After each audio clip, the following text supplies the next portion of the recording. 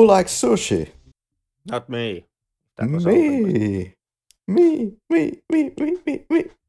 Yeah, we're gonna talk about sushi in this episode, among other things. All right. So this is a special episode where we're gonna talk about just films that we've been watching recently, or not so recently, just films that we haven't had the opportunity really to discuss on the podcast. So here goes. We're gonna go with kind of like however many items we have, just a bunch of movies that we could think of in a sort of a short time period that we would recommend for our audience or not. Or then not, because not all films in my list are recommendations. Same. So some real shit has been attempted during the my list covers a year and a half. Now that's the time frame. Year and which a half. I've watched movies on my list. Yeah. All right. I noticed that we haven't made any of these catch-up episodes before, where we would talk about really quickly, in minimum, in just a couple of sentences, some of the other shit that we watch outside of the lab. And well, since we are now officially, I guess, failing to stay relevant, see how we have been covering Oscars after the Oscars. Well, I guess this is as good time as any to actually, do also a catch-up episode. Yeah. Where do you want to catch it from? I know I can start from something that I just recently watched. Actually, I rewatched this one, and my films are not in any particular order, but the first item on my list is Bad Company. Okay. From 1995. It's a movie that I've seen once already. I perhaps have it also as a VHS, which I bought dirt cheap. If I bought it, don't completely remember. But anyways, I've seen it once before. I found it on streaming. It's on Disney Plus now. Mm-hmm. And it has Lawrence Fishburne, it has Frank Langella and Angela Bennett. It comes from the genre of Basic Instinct sort of shit was a thing once, and it's really mediocre. I remember that it's not great. It's not any type of a classic. I didn't remember that it was this mediocre. It's basically it's like neo-noir. Ex-CIA man played by Fishburne infiltrates into some type of a corporate espionage firm called the Tool Shed, which does like blackmail, perhaps murder. I don't exactly know what the toolbox does. Nobody knows either. It's some type of a like free market black ops firm or outfit that sells its services to the companies, the rich companies. Like if you have a lawsuit that's going to cost you like 25 million, you can hire the Tool Shed to blackmail the judge on that case to vote for you and against the plaintiffs and stuff like that. And then there is some type of I wanna steal the Tool Shed for myself, and the CIA is also wants the Tool Shed, and then some sex happens and there's one murder, and it's actually nothing to write home about. So not exactly on par with Lawrence Fishburne's other resume, such as The Matrix or Mystic River. Most definitely not Mystic River or The Matrix. Extremely skippable. However, I don't know, if you wanna see somewhat young Lawrence Fishburne do something, yeah, still skippable. It tries to kind of play up the sex appeal aspect. Sharon Stone showed her Gucci, even though accidentally, or as the story goes, the director was supposed to cut it out from the final film, and then just left the frames there in the final print also. So Bad Company does the exact same thing, except this time it does it on purpose. Like Angela Bassett shows her Gucci here and does it precisely, I would say, because it also happened in Basic Instinct. Nice poster. Like cut off the faces. One guy is extremely black in this one, or at least contrasted in such a way, and then the white girl is extremely whitened here. Yeah, it's kind of like light and dark. Yep. It's just, I don't know, ambiguity, I guess something, because wet works and CIA and undercover. And anyways, Beautiful. yeah, no recommendation. Right. Well, let's get to the TV series then. I have to mention one that I really wish that we could have covered like 100 years ago. There's a few problems though. Well, it's Korean. We already do Korean so much. And if we would watch it, it would take at least, I don't know, 10 hours to watch. So yeah. But it's extracurricular. And actually, I did a video of it, like a video review, but it's not available anywhere because I'm kind of working on my own YouTube channel, which is either gonna pop up at some point or not. So I'm kind of doing like this kind of a storage of videos for it. So at least have like 5 videos before you even publish the whole channel. Otherwise, it doesn't really make sense, does it? But extracurricular. Yeah, it's a South Korean TV series starring Kim Dong-e, who plays Jisoo. He's like a top student in a class, but he's not an ordinary student who just happens to score extremely high scores at his school and be perfectly spotless student, because he also runs an illegal business, an illegal brothel, in fact, and is running it with a couple of schoolmates as well. And unfortunately, through some circumstances, he lands into a position where he has to collaborate with one of his co-students in this business. And all hell breaks loose, of course, and all the loose ends start to show up, and things get extremely interesting. So yeah, it's a person living a double life. This is kind of listed as a teen drama, crime drama. It's absolute nail-biting, moment-filled series. And still after like, what is it now? Almost like 2 years since I saw it and when it came out. And yeah, almost to the day. And still, it's one of my top recommendations at the moment.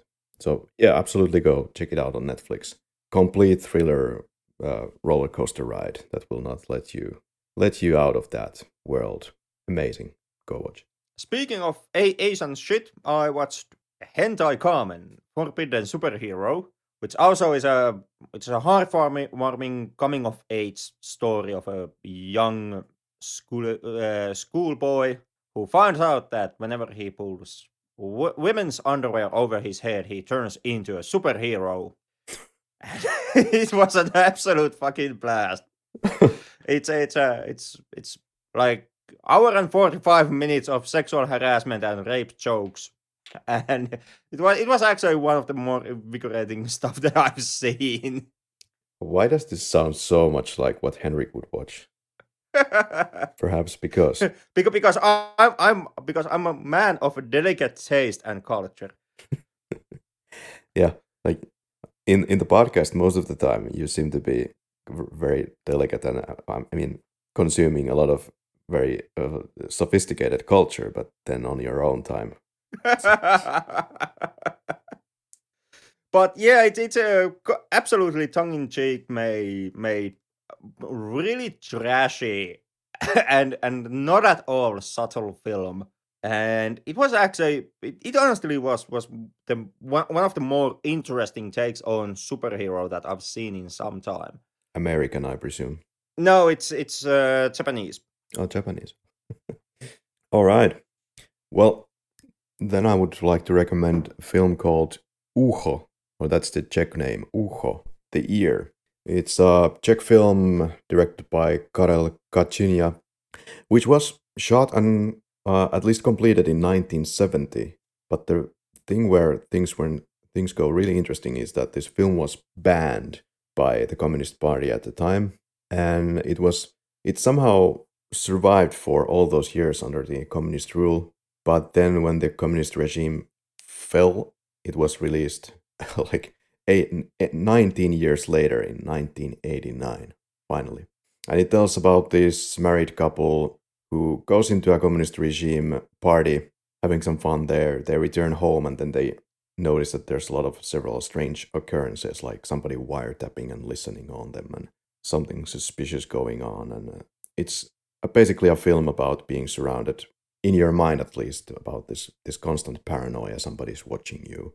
Are they really watching you or not? Type of a scenario. Extremely exciting thriller. One of the top films that was suggested for me to be watched from Czech Republic.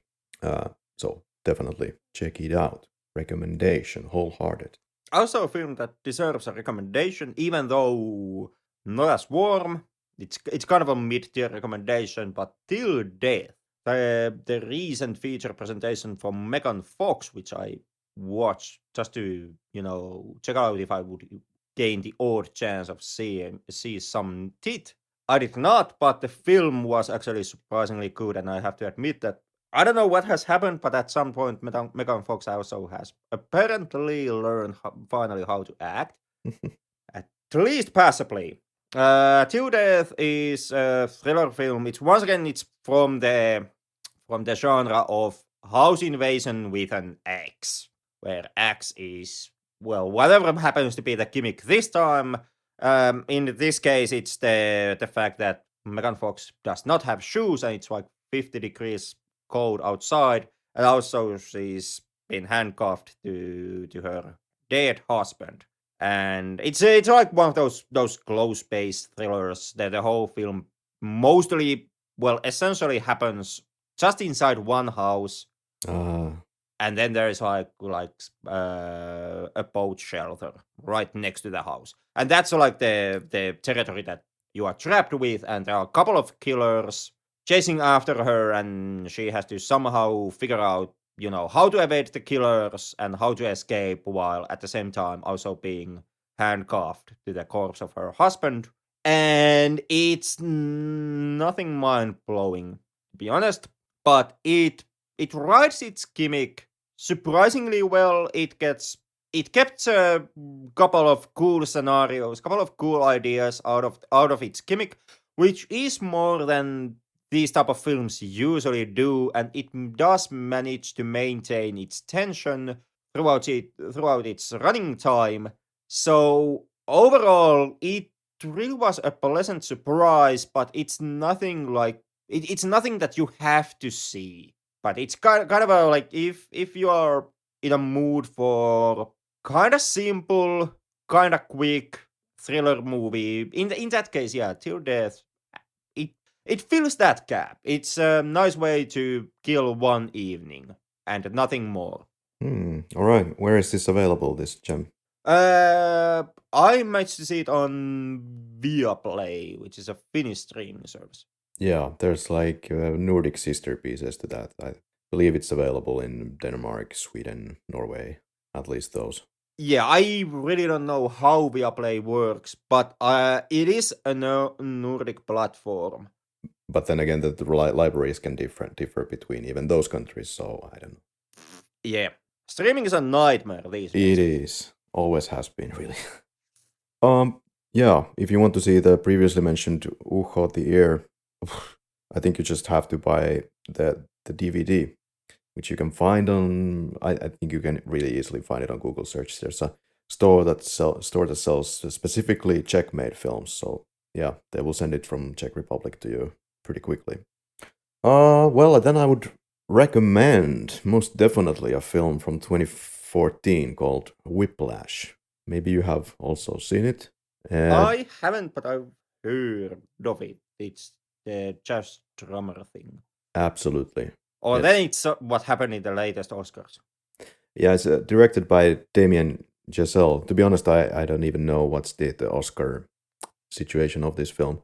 Just happened to come across it and I was extremely pleasantly surprised. So yeah, it's about a jazz drummer, Andrew, and he is trying to compete in a band led by an instructor in Schaffer Conservatory, this fictional conservatory, and tries to kind of survive in that environment where this strict band leader named Simmons is giving a really, really rough time for the guy, always trying to push the boundaries to the amount that it's getting really abusive.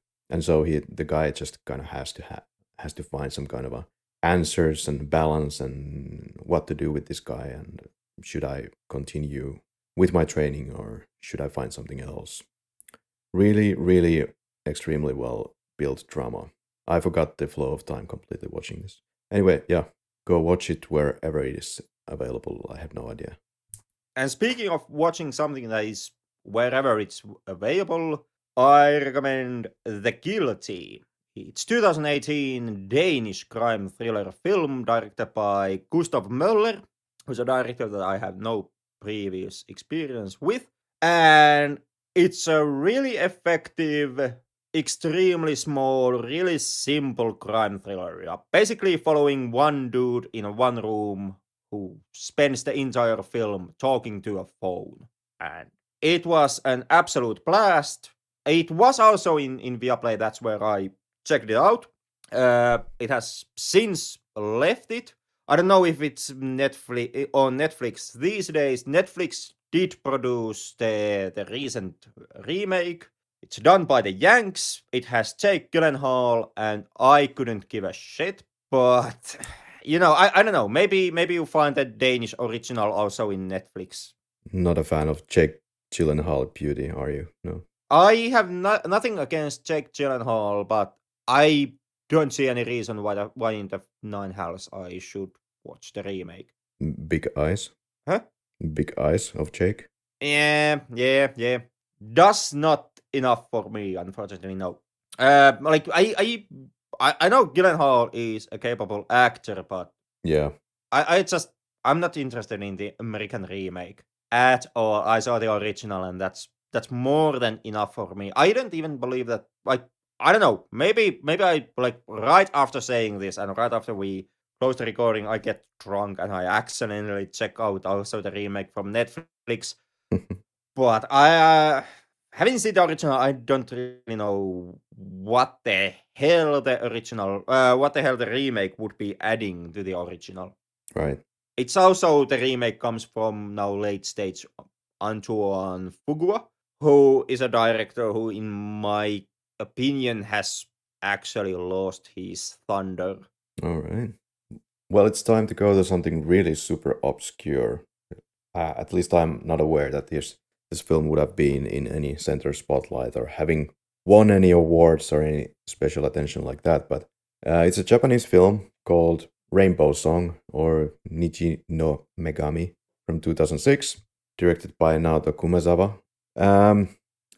It's about a person called Tomoya Kishida who is working as a staffer in a television studio and then hears about the death of a close friend. And this then sparks a recollection of events, and this kind of kickstarts the events. It's basically kind of like a love story between man and a woman, where they are for years kind of avoiding each other or being very conservative towards and scared of showing their true colors, their true feelings towards each other. And so, yeah, you will then have to wait for the movie to get to the point where it will show you how that went well. Okay, in my list, in order to get into some more recent stuff, I went out and I checked out Guillermo del Toro's newest Nightmare Alley, which was also competing in the Oscars this year. And yeah, it was actually really good film. Not his best, not as perhaps groundbreaking as something like the Pan's Labyrinth was, but still really well made, really beautiful, magnificent set pieces, especially during the circus moments of the film. There's like this haunted tunnel, the kind of like ghost house ride where you can walk through the set, and it's framed according to the seven deadly sins. And that really is like there's a nighttime scene that takes place in that set, and it's like the cinematography is really top notch during that. Overall, great performances, good cinematography, great directing. Nothing really like astonishing on the story front. It's very much a genre film. very basic neo-noir story. It's a fall from grace. Man comes up from nothing, reaches the heights, and then plummets to the ground, and you just kind of witness the roller coaster that he goes through. But as a genre piece, it's actually really effective. It's more on scale of Del Toro. It's more Crimson Peak than Pan's Labyrinth, Mm. if that's a scale that you know. Mm. But overall, if you are in a mood for effective and easily going, I didn't notice how long this lasted type of a genre piece, yeah, I recommend Nightmare Alley. Yeah, we still haven't watched any Guillermo del Toro, even though you seem to be a fan. I like pretty much everything that the dude has made. All right, some more TV series for you. And again, from Korea. What can I do? They push so amazing material lately. So this one is Move to Heaven. It's also on Netflix, or Move to Heaven if you wish. South Korean TV series starring Lee Jae-hoon. Lee Jae-hoon we have seen previously in this podcast in that heist film, Time to Hunt. And it's about an autistic boy, basically, who runs his now late father's business. It's kind of like this company called Move to Heaven, which is like a trauma cleaner company. To be honest, I suppose these kind of companies exist in real life. I'm not sure, but it's like they go to clean up the house of somebody who recently deceased. They put stuff into boxes, throw out the stuff that is not needed. But on top of that, they also get very emotionally attached to these death cases, and then they try to find some kind of a closure for the family or the people who are close to the deceased person. And it gets really, oh boy, really emotional and extremely well built drama. Just absolutely fantastic once again. I don't say that so much for TV series or any movies lately, but extracurricular that I mentioned before and Move to Heaven have been some of my highlights of the past few years. Okay. To also jump into the TV series category, I watched Clarice, which is the latest misfire from Alex Kurtzman, who tries to be J.J. Abrams but just fucking can't. Clarice is the curious case of Clarice is the curious case of Silence of the Lambs spin-off sequel TV series that has no rights to actually the character of Hannibal Lecter. So it's a spin-off sequel that does its absolute best to avoid any mentions towards Hannibal Lecter. And only refers to him as your previous case or that one shrink who eats people and stuff like that. Tries to use like it can't avoid, since it's a sequel, a spin-off, it can't avoid completely Lecter as a character, so it tries to use every possible verbal shorthand in order to state to the audience we are talking about Hannibal Lecter without saying the bloody name. But then also, because this character, they actually managed to get the rights, because, and this is due to the rights of the Silence of the Lambs movie being divided by two studios. So Studio A owns these characters, and Studio B owns Hannibal Lecter and the rest of the cast.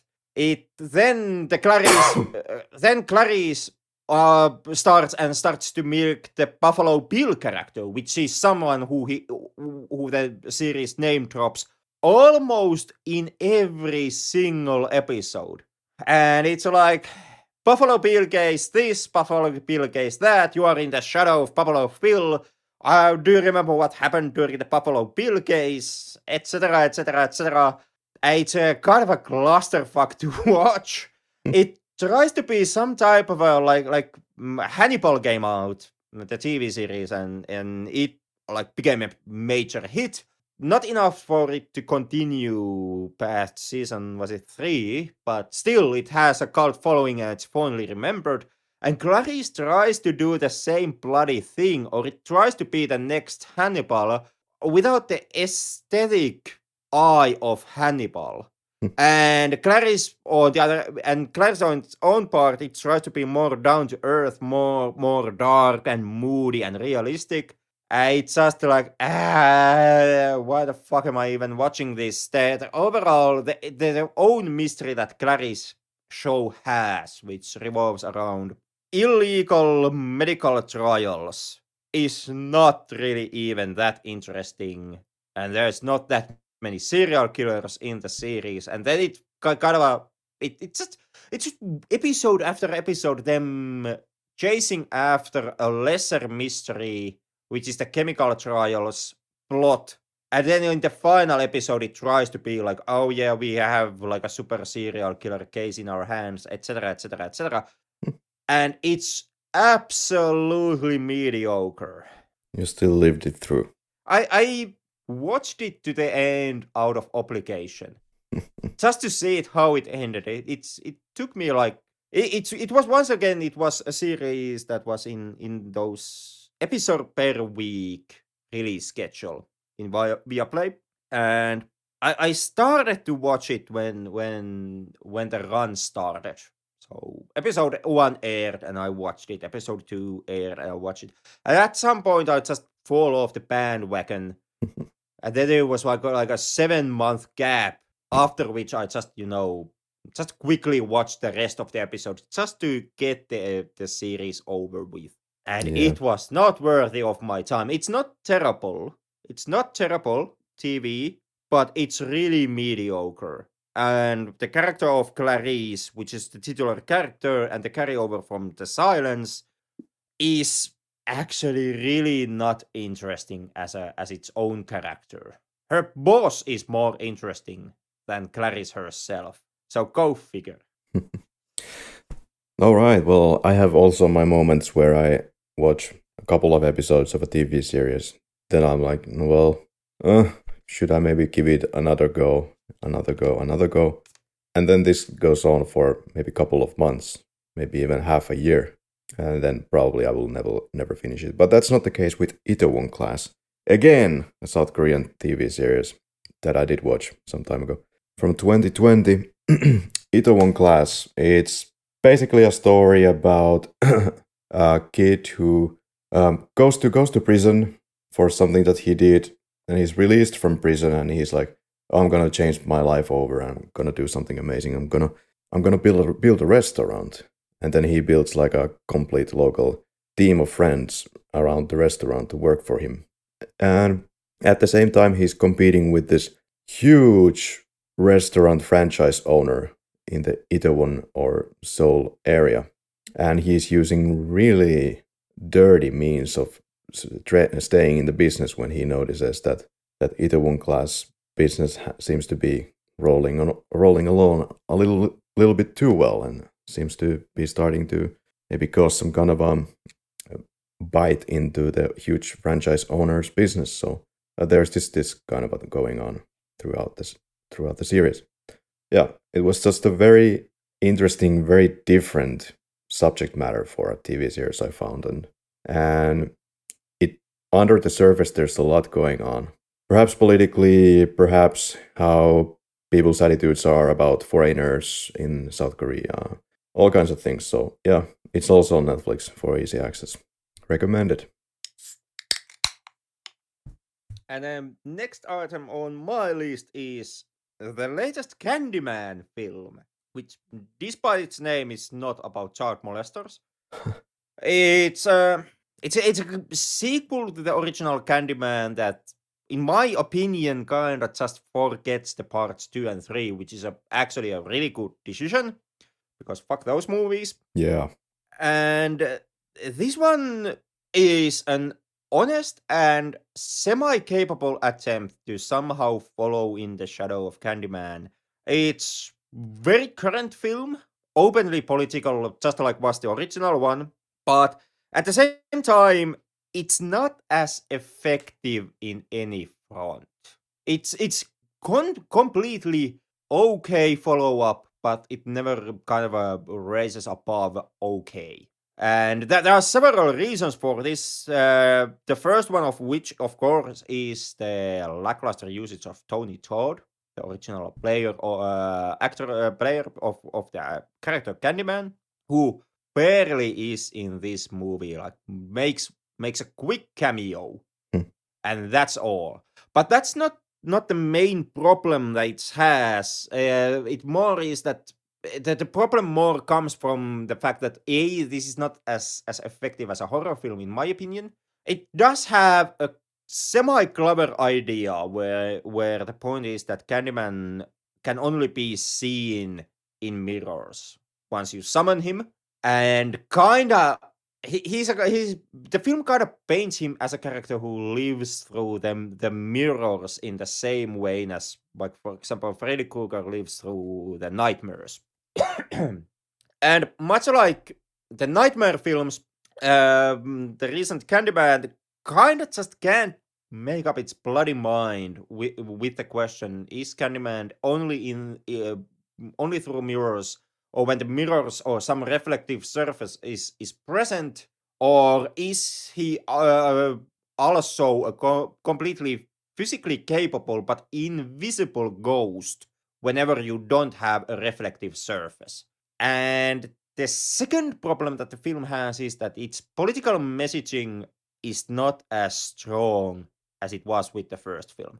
Both of these movies, the original and the sequel, they uh, talk a lot about systematic oppression, and especially the systematic racist oppression of the blacks. And where the original film kind of was about this question constantly, it was like the main set piece of that movie was Cabrini Green, which Mm-hmm. was a black housing project that was absolutely run to the shit by those in power, because it was mostly it was like a back neighborhood, and therefore the cities deemed it as less important and not worthy of the upkeep and the money. So of course it went to the dogs. And Candyman talked a lot about this aspect, like how the society has fared the blacks. And the Candyman remake only goes to Cabrini Green itself like 2 or 3 times, and then it tries to be like the recent police on black violence.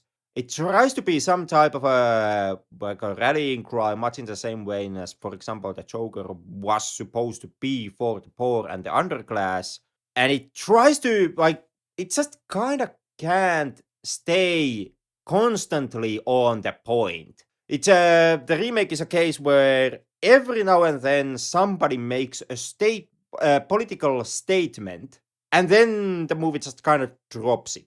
And then there comes the next moment, somebody makes a statement, and then the movie once again drops its political theming.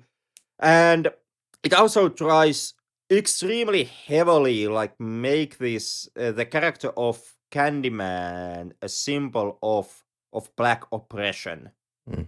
and basically all the black oppression. And it's absolutely in your face about this. So, like, in the remake, Candyman is like a manifestation of different victims of black oppression. You have one guy who gets beaten by the cops to his death, and then there's one kid. The film never actually explains what happened to the kid, but somehow got killed by the YT. And the overall theme is that Candyman can be a spectre or some type of a like a vengeful spirit of the oppressed blacks, that the blacks can. And there's a attempt to weaponize the Candyman myth to work against the oppressing whites and the white system, so that blacks could through Candyman somehow earn their freedom from the oppressive social systems. And it just kind of is the same point that the original film already made. Now the remake is just kind of a revisiting the same theme. Like, the original myth of Candyman is a black artist who gets murdered because he dared to love a white woman, and that was like a wrong thing to do during those times. So the black oppression has always been with the character of Candyman, but the remake is kind of like constantly in your face. So, like, do you get it? Do you get it? to get it, the film is about racial tensions in America and the systematic objection of the blacks, and it just does not work as well as the original. Still, it's not a terrible film by any means. If you wanna check it out, if you like the original and you get the cravings, you really want to check the remake out, the sequel out. By all means, go ahead. It's not like lost. The time is not lost on you, and it on occasion it manages to make some really poignant statements, especially during the moment there's a moment that criticizes the young artists and how the artists, despite their race, benefit from the oppression of black neighborhoods, because that means that the apartment rent in those neighborhoods, it hits rock bottom because absolutely nobody wants to live there. So the artists can then move into these neighborhoods and take dirt cheap apartments as their studio apartments. And that was a really good point, and a point that the original did not make. So it's not like completely lost and completely worthless in its political statements, but still it's not as strong, it's not as poignant as was the original. So if you have to choose between the recent sequel or the original film, my recommendation of course is check out the original. But if you want to check out also the most recent Candyman, and go ahead. It's kind of like a recommendation. All right, maybe I'll check it at some point. I kind of like the original, even though it was nowhere near perfect film. Kind of made on the cheap, and the acting was kind of out of place. But yeah, overall one of those childhood favorites. The 800 is my next film. It's a Chinese war drama film from Guangzhou. This was the second highest grossing film of 2020, the cursed year. Actually, the first worldwide grosser of year 2020 was, interestingly enough, a Japanese animated film, Demon Slayer the movie, Mugen Train, which absolutely nobody has ever heard of, I suppose, around these parts.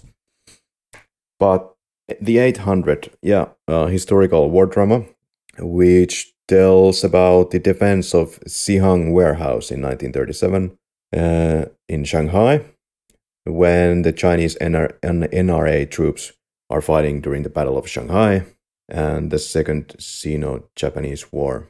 So this is interesting, perhaps for multiple aspects, but in the way that it's coming from the Chinese perspective, of course, Chinese perspective of the war, of those battles, and it gives it a very nationalistic, very, very proud image. On the other side, you have this poor neighborhood that is fighting for their survival, are fighting in the war, and then across the river you have the rich people who are doing fine. And there's this constant contrast between these sides, and then interesting moments happen. But all in all, yeah, if you're into checking out some Chinese history, Japanese history, highly recommended. Of course, it goes on for very long, and I think it's dragging. But for some artistic pieces, such as cinematography, you can definitely enjoy it. The one part that maybe stands out the most as an issue, if any, if you want to see it that way, anyways, is that there is no lead character per se, and it just really jumps all over the place when it's following its characters, and not in a very balanced way, such as maybe some Unknown Soldier adaptation. It's just kind of, taking a lot of screen time for one piece of character and then just discards it later. And it's very, very long, as I recall. Okay, it's not as long as I remembered. 147 minutes. But yeah, if you can get your hands on it, check it out. To keep my list more on American and Western perspective, I also checked out Death on the Nile, which is Kenneth Branagh's sequel to his previous film Murder on the Orient Express, which is the now current string of Agatha Christie film adaptations, and it was not as good as as Murder on the Orient Express, which was also kind of meh Really? detective thriller. Death on the Nile essentially is Kenneth Branagh trying to give backstory to Hercule Poirot's mustache, and also work as a film segue, as a bridge to Poirot losing his mustache. It's more of a film in service of the main character's mustache than in anything else. I was kind of interested to see this film, simply to see how Poirot can crack the case where a young woman has been murdered when we all know that Armie Hammer has already eaten all the evidence.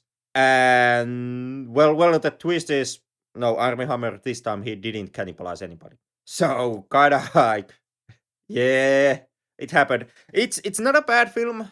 Like it doesn't do anything terribly wrong, except it's at times atrocious green screen backgrounds, which are so hokey that you can't believe that they are in a Hollywood film. And also the fact that it's a movie that was in production hell for number of years. The cinematography, if I remember correctly, ended in 2019, and after that it has just been in like all on the shelf, mostly because of COVID, until it finally this year it finally was quickly released to the movie theaters, and then it went to streaming. And having seen the film, I really don't wonder why that was the case, because it's not that good. Once again, like much like Murder on the Orient Express, it's an ensemble cast film, but this time the cast is not as star powerful as it was in the case of Orient Express.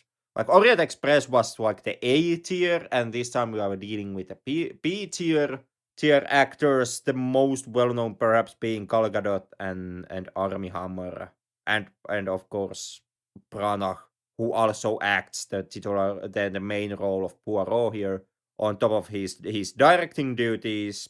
Not a terrible film, or nothing that you should avoid watching. But if you didn't see it in the theaters, you didn't actually miss anything. And it most definitely, it's currently on Disney Plus, and it's not something that you absolutely have to see. You can kind of kill 2 hours with it, and there are couple of really nice shots in the movie. But outside of that, it's basically everything in it is just serviceable and nothing more. All right. Well, I have to ask because it's only like maybe less than a year ago when I finally got off my ass and I watched Rebel Without a Cause. Have you seen it? I've seen it like ages ago. I don't remember it fairly well enough. I remember the ending, which is that Marlon Brando goes over the edge, literally. Yeah. Yeah.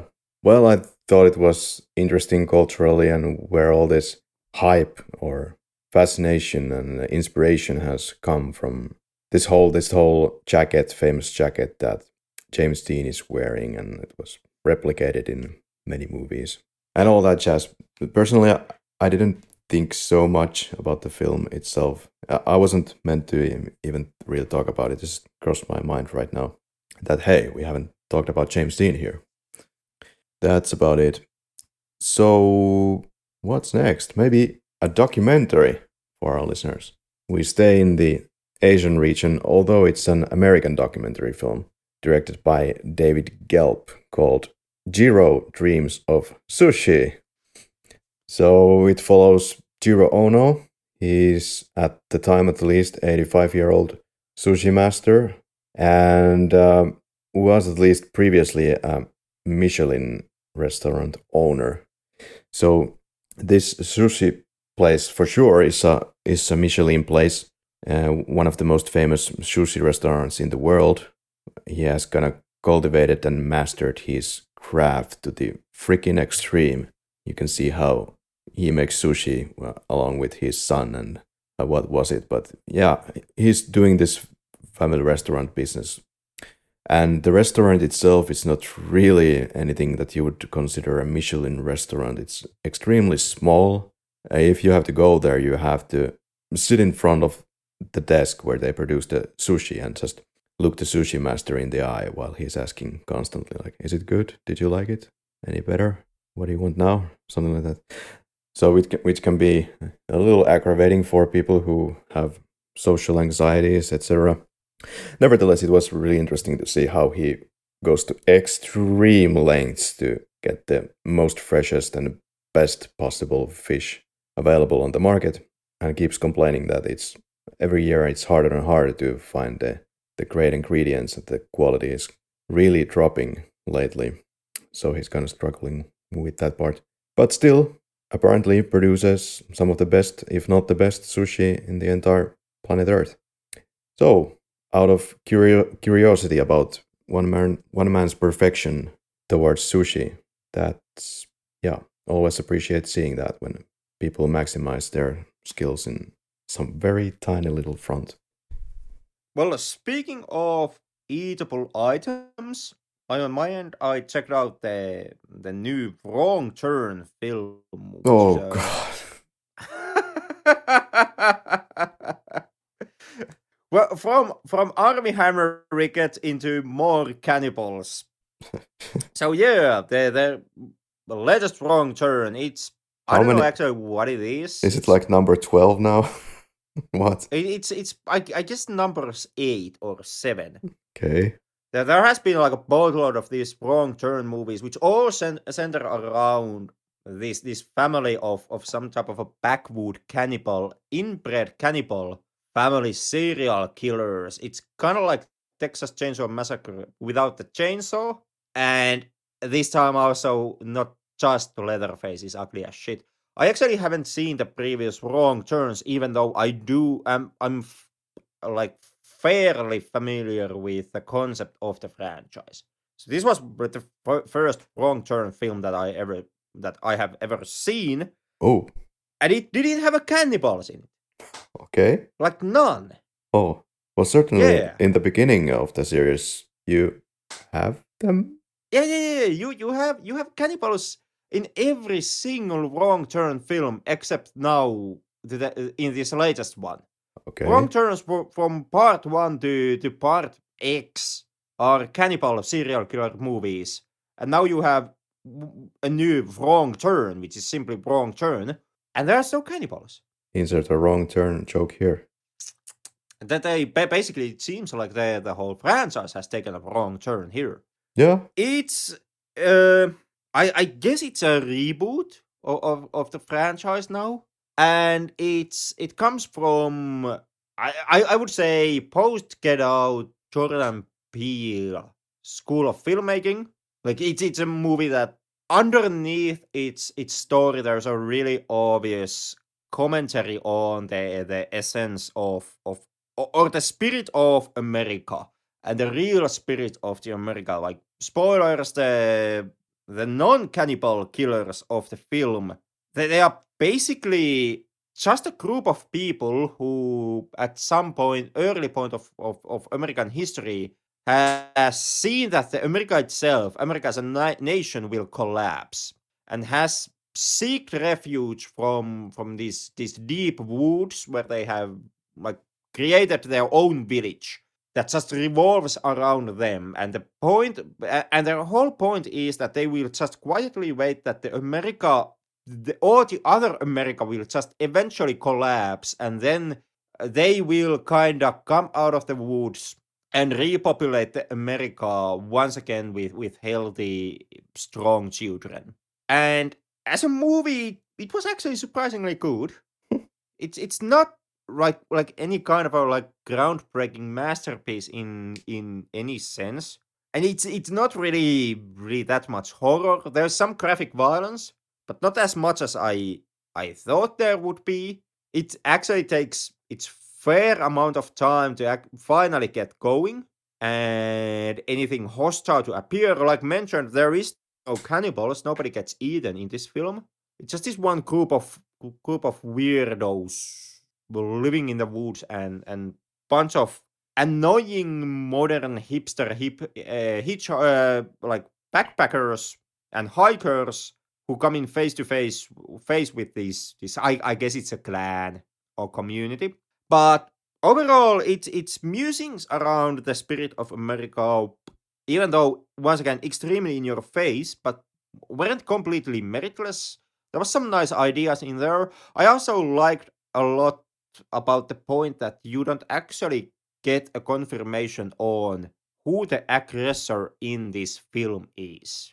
Like obviously, yeah, the tribe clansmen cult thingy, they form the threat for our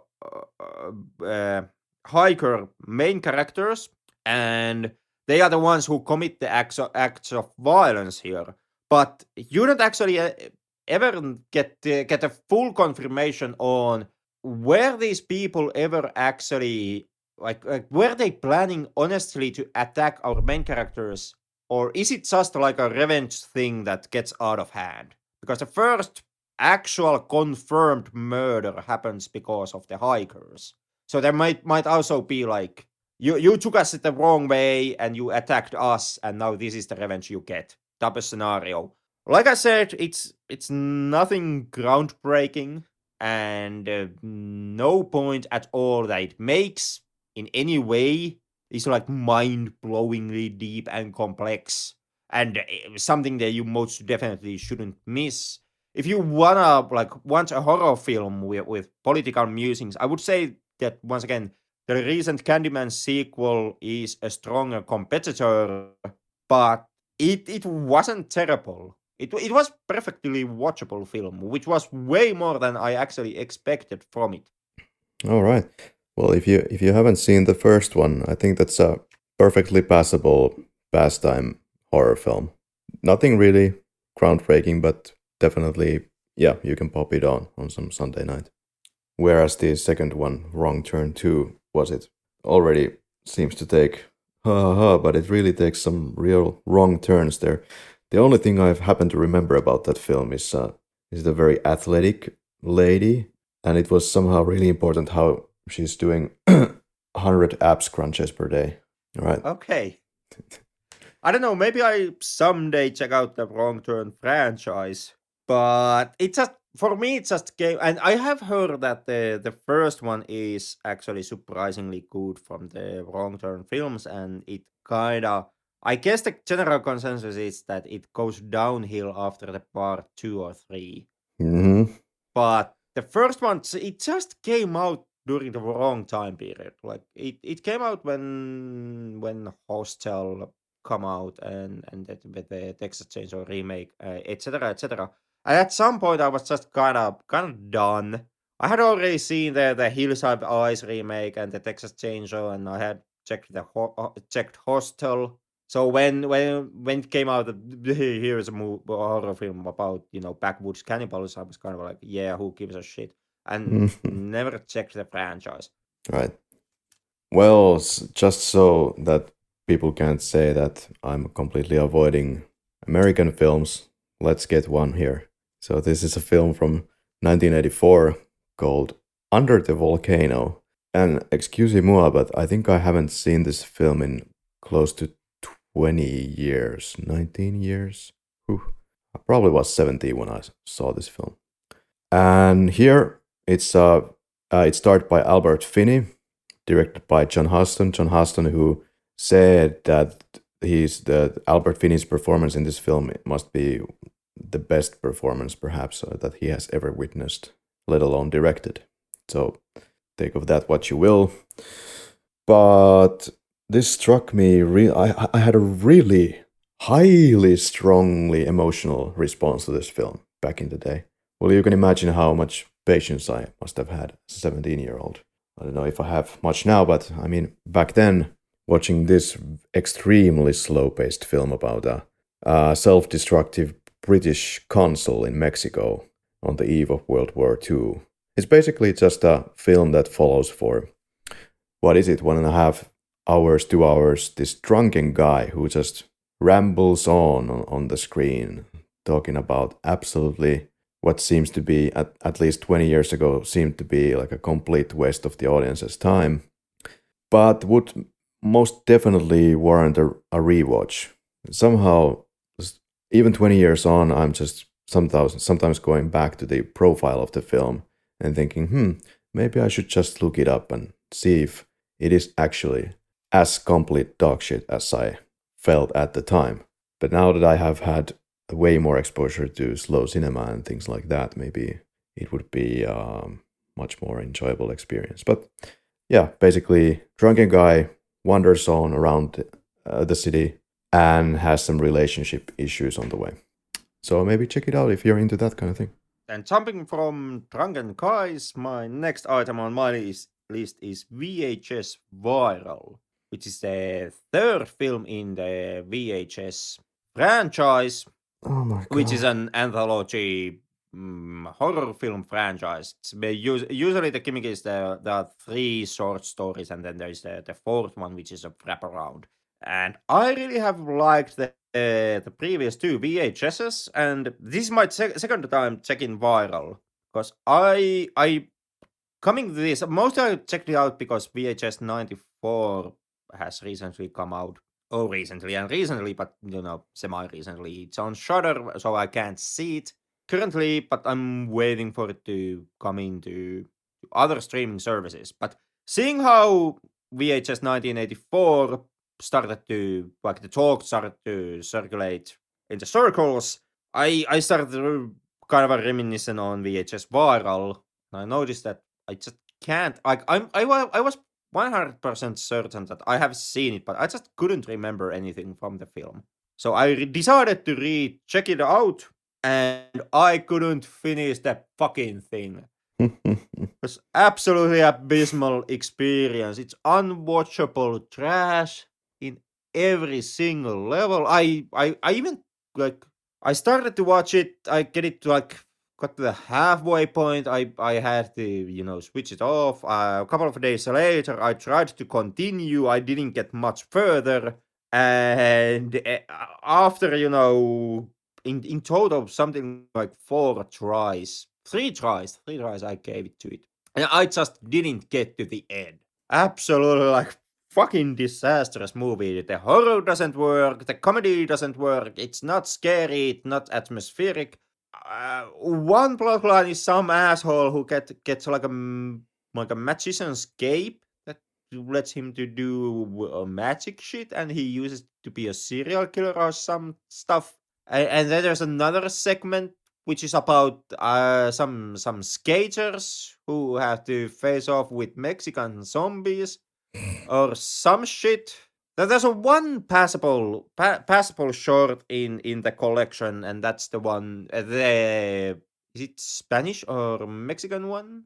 However, the point is that there's like a dude is in his basement and manages to open a portal into a mirror universe where he meets his twin, and surprise, surprise, the mirror universe is evil, and that twin is evil, and it lasted like less than 10 minutes, which was absolutely the correct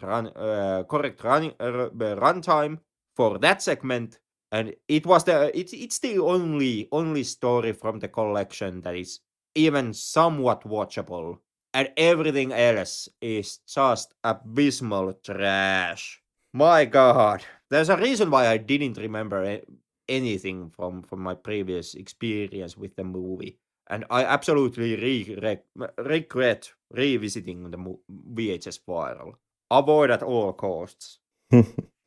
Well, trash reminds me of a certain Polish film that had some international circulation, and it's, I think, also in Netflix.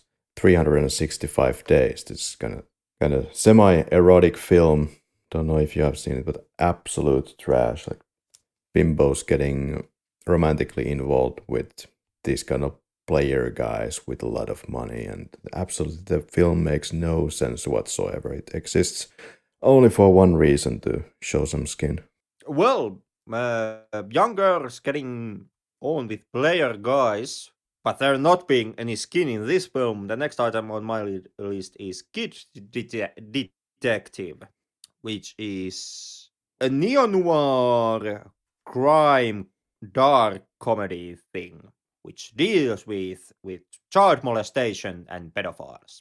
And it was absolutely, like, fucking grade A material.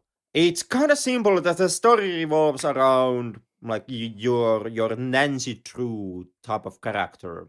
There's this small town who has one of these kid detectives who solves these like really minor crimes, like who stole the ice cream cone and where did the dog disappear, etc., etc. And he's celebrated by the whole town as their local kid detective, and he has like a partner secretary who then disappears during 1 year, and then the story kind of picks up years after that moment when our kid detective has now grown up and is an adult, but hasn't actually been able to in any way like evolve from being the kid detective. He's still the local PI who investigates these non-crimes and just like has a really pathetic lifestyle where he's still cashing in on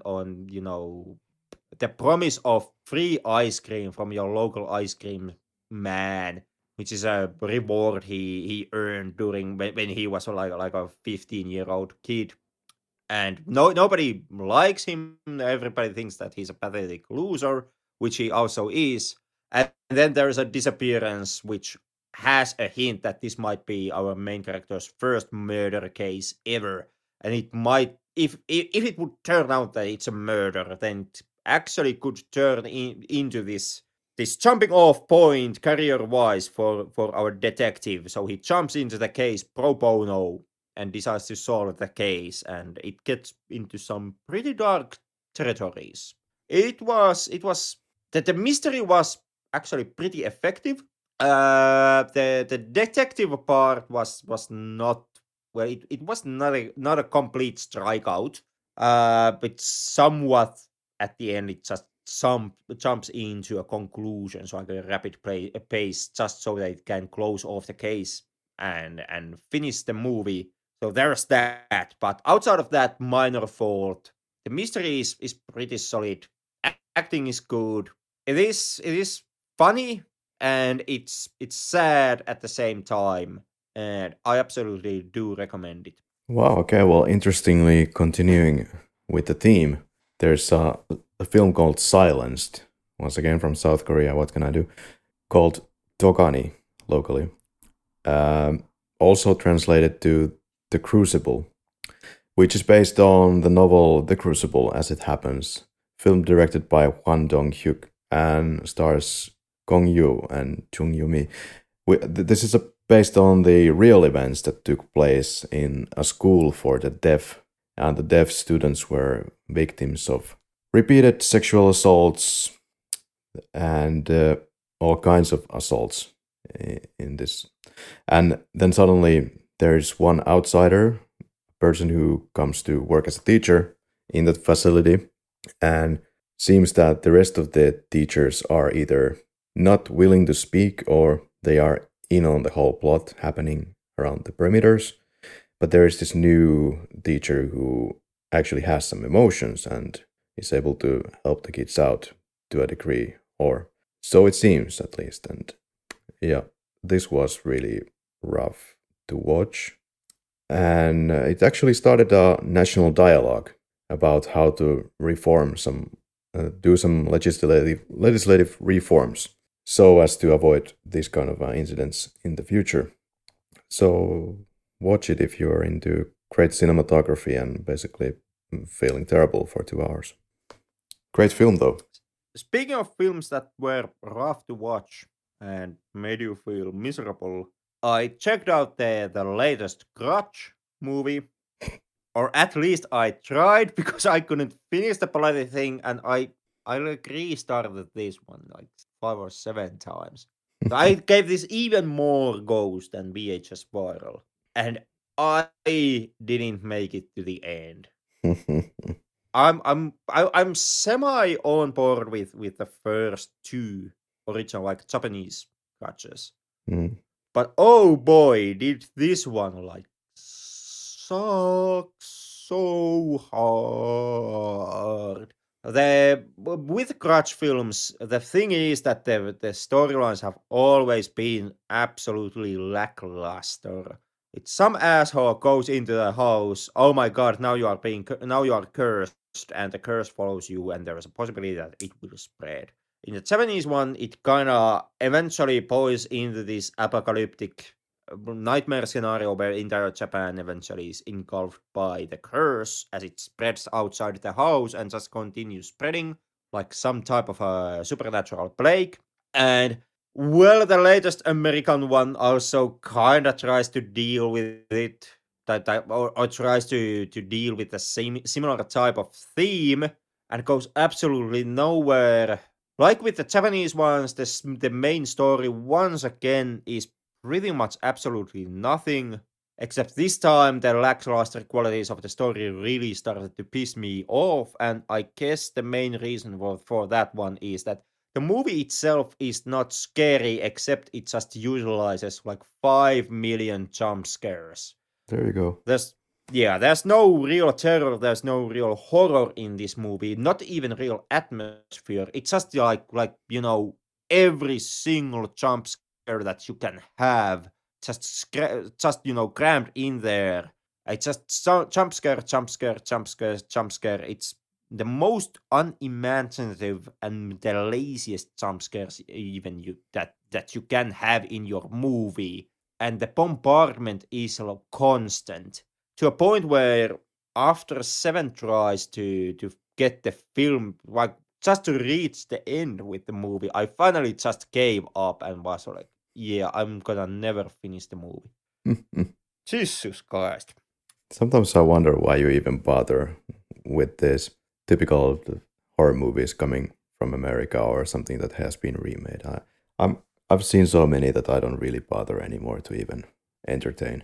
Sometimes I wonder that myself also. Yeah. But Well, there are good ones in the mix there are every now and then, and I guess those are my hook which just keeps me coming back. every 10 years or so. Well, there's a film called Your Name Engraved Herein to pamper a little the LGBTQI plus and so forth audience. This was actually a big hit in Taiwan. A romantic drama film directed by Patrick Kwang Hui Liu. And it has, I believe these guys are pop stars or... Yeah, Chen Hao Sen, also known as Edward Chen, is a singer. And then the other lead part is of Jinhua Zheng. Okay, he might not be a singer. Anyway, these are having a great chemistry on the screen, and this was a film that was the highest grossing LGBT film in Taiwan's history, as well as the most popular Taiwanese film in 2020. Received numerous awards. It is quite a long film. If memory serves, it was also 2020 when Taiwan got its LGBT gay marriage law. So that was kind of a package deal, if I remember correctly. Yeah, it runs for 114 minutes. It depicts different phases in the lives of these two guys who meet in a school and start to get romantically interested in each other. But of course, the setting is 1980s, I believe, and of course the environment is much more harder for them to realize their relationship in any way, and there will be a lot of complications with that on the way. But yeah, very emotional, great soundtrack, great music. Should be still on Netflix. Okay, to talk about average American horrors and why do I bother, I checked out Empty Man. From all the imaginative titles that you can just come up with, you get Empty Man. Not to be confused with Slender Man or Bye Bye Man or any other man that has recently crept out in the horror genre in the past years. And this was something that it's based on comic books that I've never actually read myself.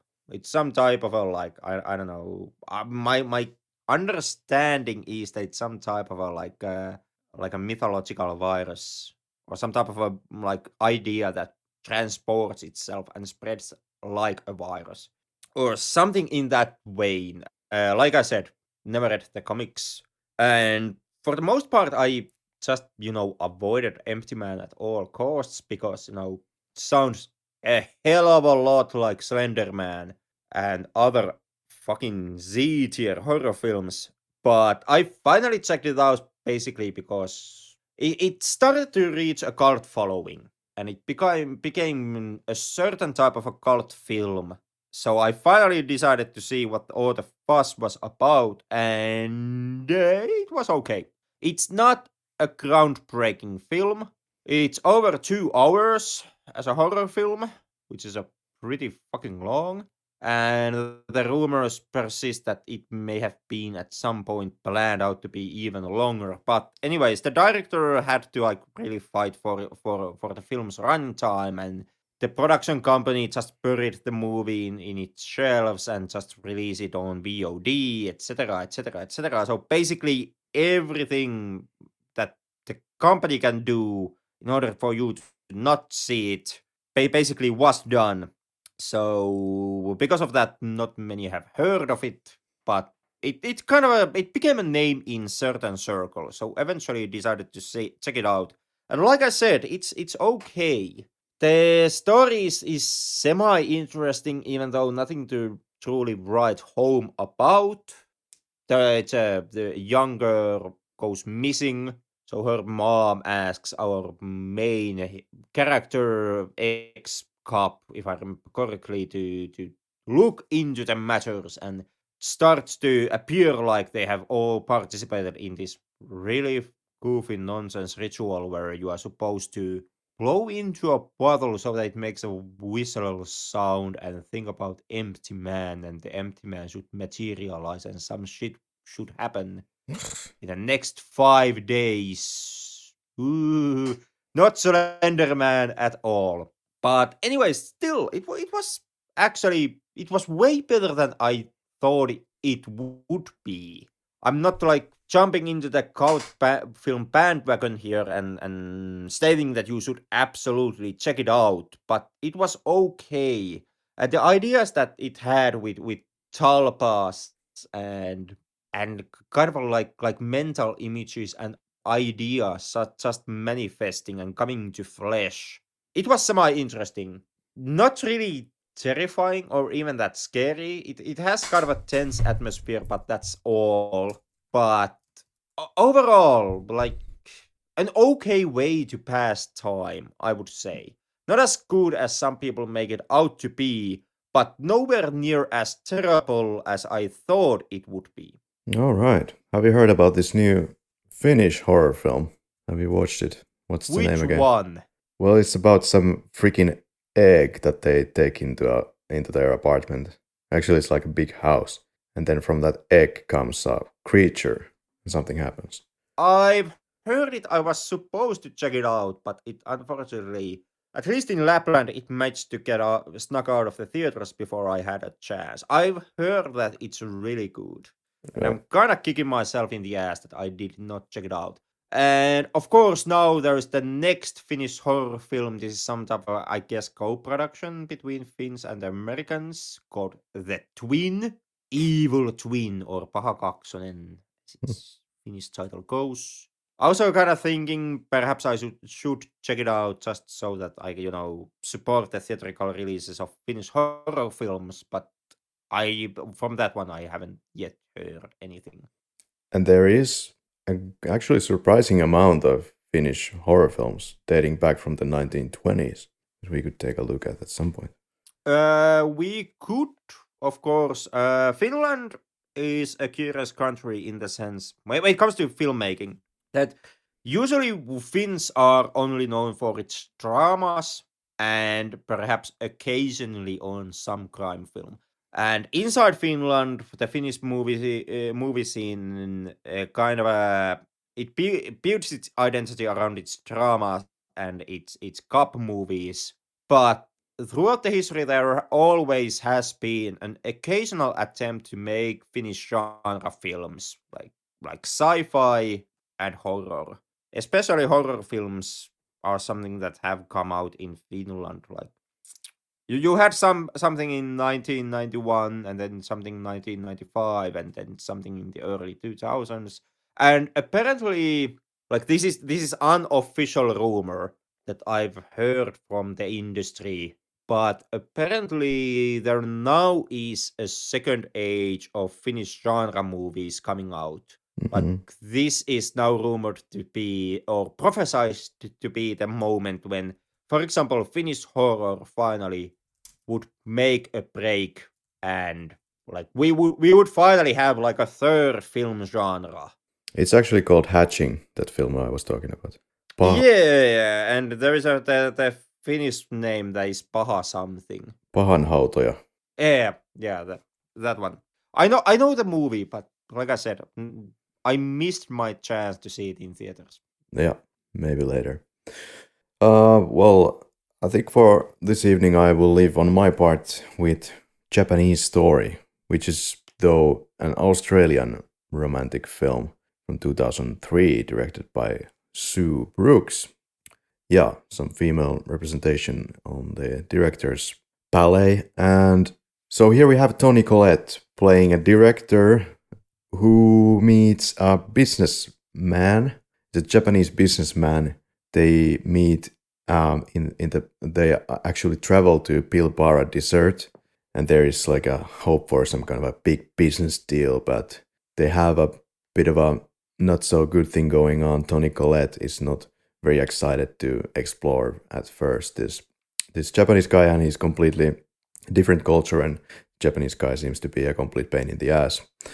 But then they get to know each other, and things turn into interesting developments, and there's a absolutely gargantuan twist, and I just have to leave it at that, and otherwise I spoil the entire movie.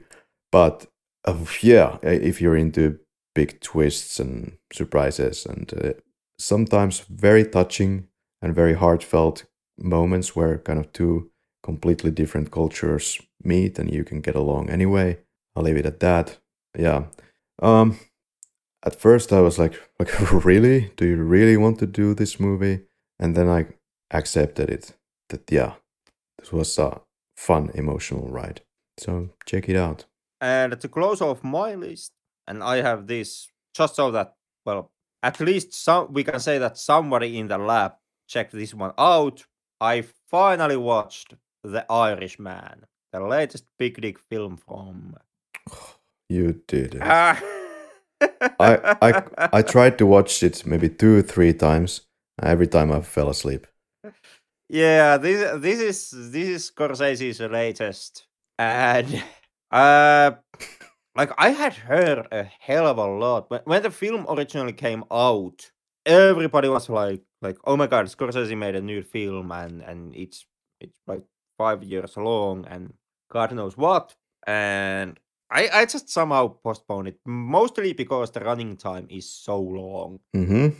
so that you really, like, if you want to watch it, you really have to like you have to make a reservation. You have to like put it on your calendar that today during this time I will start watching The Irishman.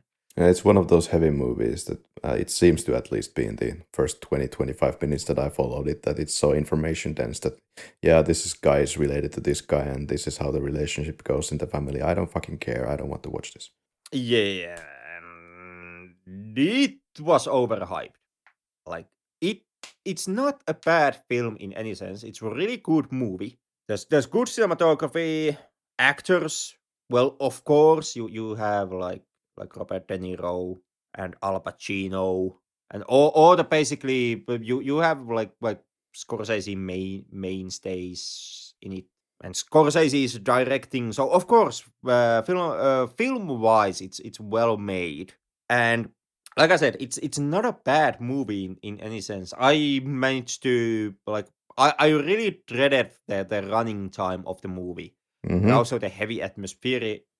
It's heavy atmosphere, but once I finally pressed play, I had to like call my secretary and inform her that I will not be taking any calls for the rest of the day because I have to watch The Irishman. But finally starting the movie, it actually really captivated me, and it I just watched it on one go without pauses. So obviously, yeah, the movie worked, but at the same time, it's also the case where when it came out, that the hype around the film was so relentless. Everybody was pushing this.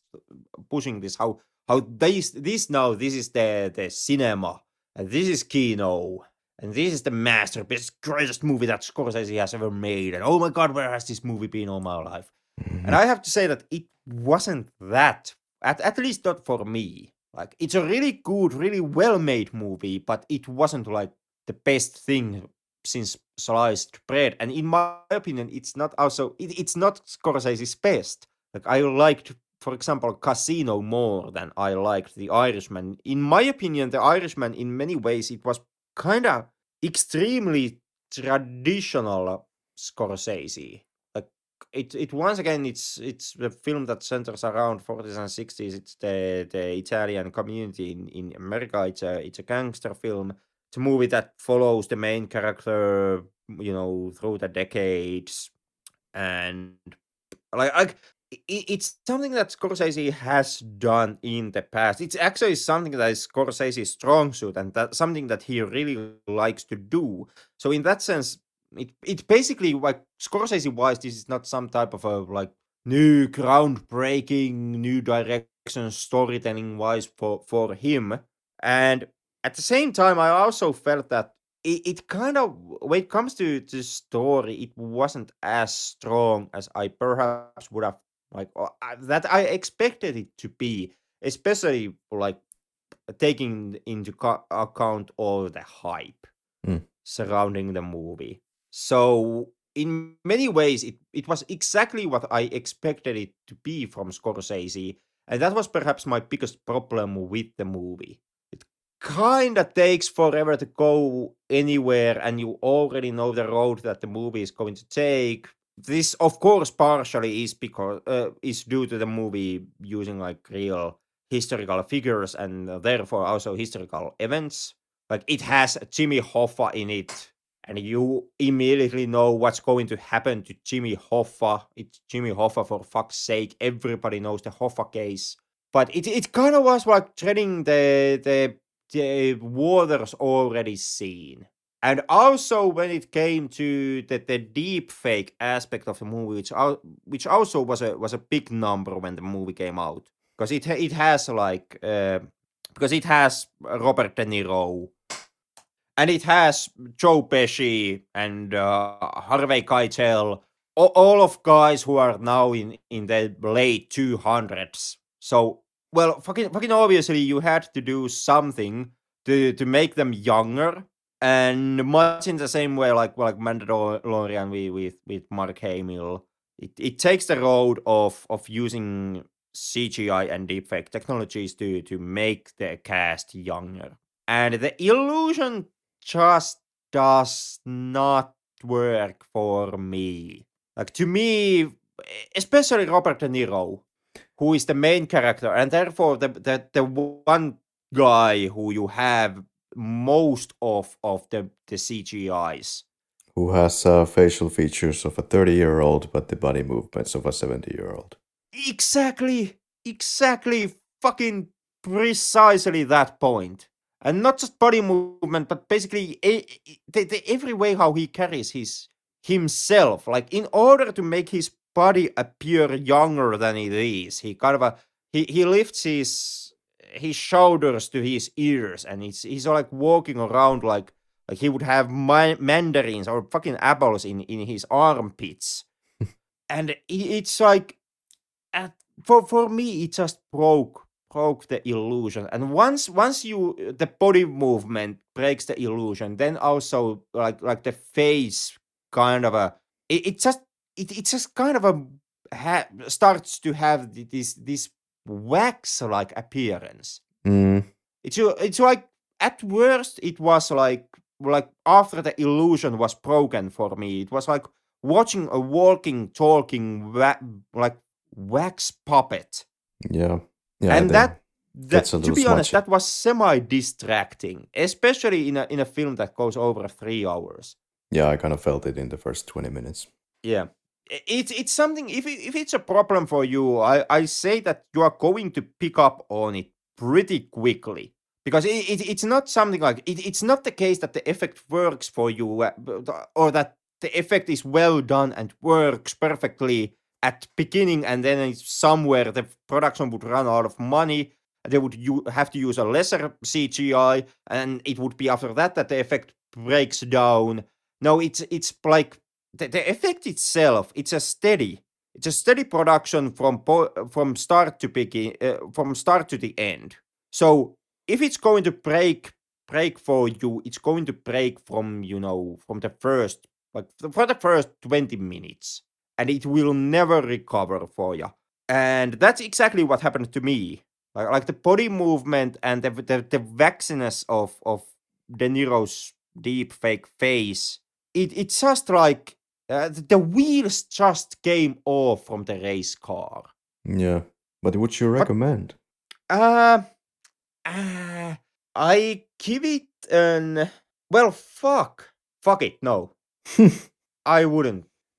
Once again, it's, and I'm not saying this for the perspective that it's a bad movie, and I'm not saying this simply because the deep fake didn't work for me. I'm saying this because, like I said, I don't think it's Scorsese's best. Like, if I would have to recommend Scorsese for you, I would say check out Wolf of Wall Street. I would say check out Casino.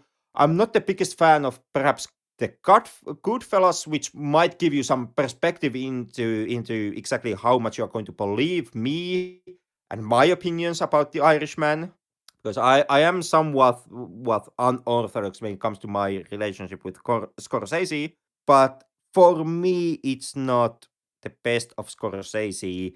For me, it actually was, even though it didn't feel like it. But when I'm thinking that the time commitment that you have to make with this movie, I do think that it's overlong. Right. That the film spends a hell of a lot of time to kind of build the characters and have you like see the everyday life and the gradual kind of a corruption that the main character goes through. And those are, of course, they are positive attributes, and I'm 100% certain that most audiences will applaud this and say that that's exactly what the film should do. You should take time, you should build characters, you should show like major emotional things happening to your characters in the long course of time, and not just streamline through it. And those people are absolutely correct, yeah. But at the same time, it's over 3 hours, and it also means that when it comes to having plot points, there are not as many plot points that you perhaps would expect from over 3 hour film. There's a lot of like just this casual, slow. This is a moment from our main character's life moments in this movie, and I do honestly think that some of those are unnecessary, and I do think that it's kind of a vanity on Scorsese's end. Like he has deliberately made a hell of a long movie simply because now he was making a movie for Netflix, which means that he was able to do over 3 hour long film. So he also kind of he gave himself the right to slack off in the editorial process and just kind of have these slow, almost like empty moments in his film, since that was now a possibility for him. And I do think that that's some, even though it didn't, honestly, it didn't bother me, but I do think that that's a kind of a misservice to the movie. Like, I do think that Casino works better because it's a shorter film, which means that Scorsese has to make his storytelling somewhat more tighter and just cut just a sliver of the fat off from the film in that case. And it's that extra fat that somewhat does get stuck in my throat in The Irishman. So overall, not a bad film in any sense, but I do think that A, it's overhyped, and I think B, the commitment that the movie demands of you perhaps is not completely warranted here. Alrighty then. This almost became kind of the Irishman, the episode, and several other movies, the episode. Some of these went into a kind of a long form discussion and description, but interesting experiment that we had here. Maybe we could take this again, and who knows, this might be a more regular thing. What do you think? I don't know about the regular thing, but perhaps an annual thing. Mm-hmm. Like a yearly catch-up list perhaps could work. Yeah. Well, the I fact is wouldn't that try this every third month or anything like that, but perhaps like opening or closing a year catch-up or something like that could perhaps work. yeah, seems to be a good moment to spit out all the things that we couldn't discuss before.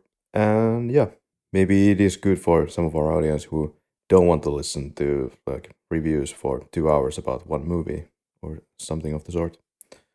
Yeah, and we still, or at least I managed to be controversial and most likely earned everybody's hate because I was shitting on Scorsese. Well, I don't think you're a special case in that regard that you're kind of on the edge with the Irishman, or how should I put it? But most of I guess the big critics applauded the film to hell. Yeah, but at least applause were the only thing that I heard when the movie originally came out. Hmm.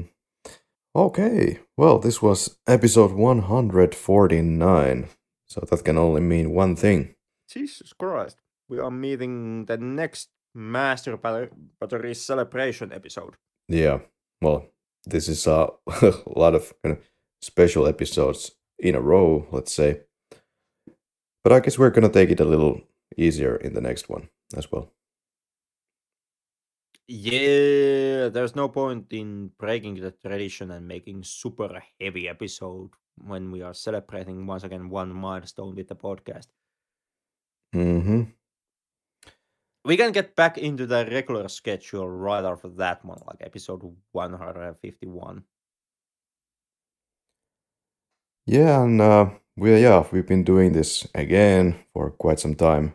We're not far off from the 4 years mark now of doing this. I guess it's time to say a couple of words before we continue with business as usual. And we've been having kind of pretty hectic times in our private lives, so it kind of warrants kind of easygoing episodes right now, let's say. I would absolutely agree with you on that one. Yeah.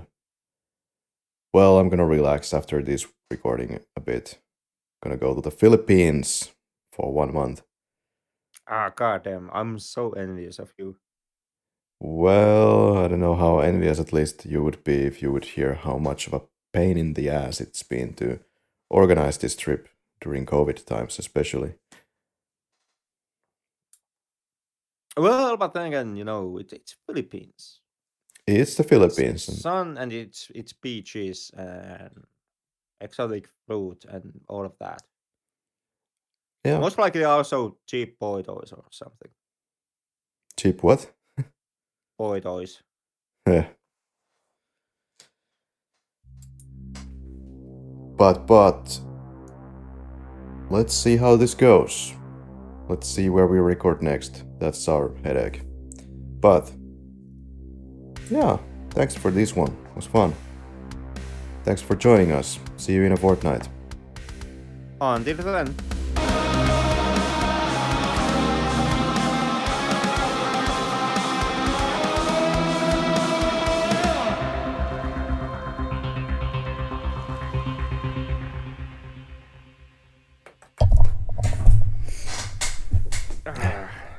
Ja, katkasin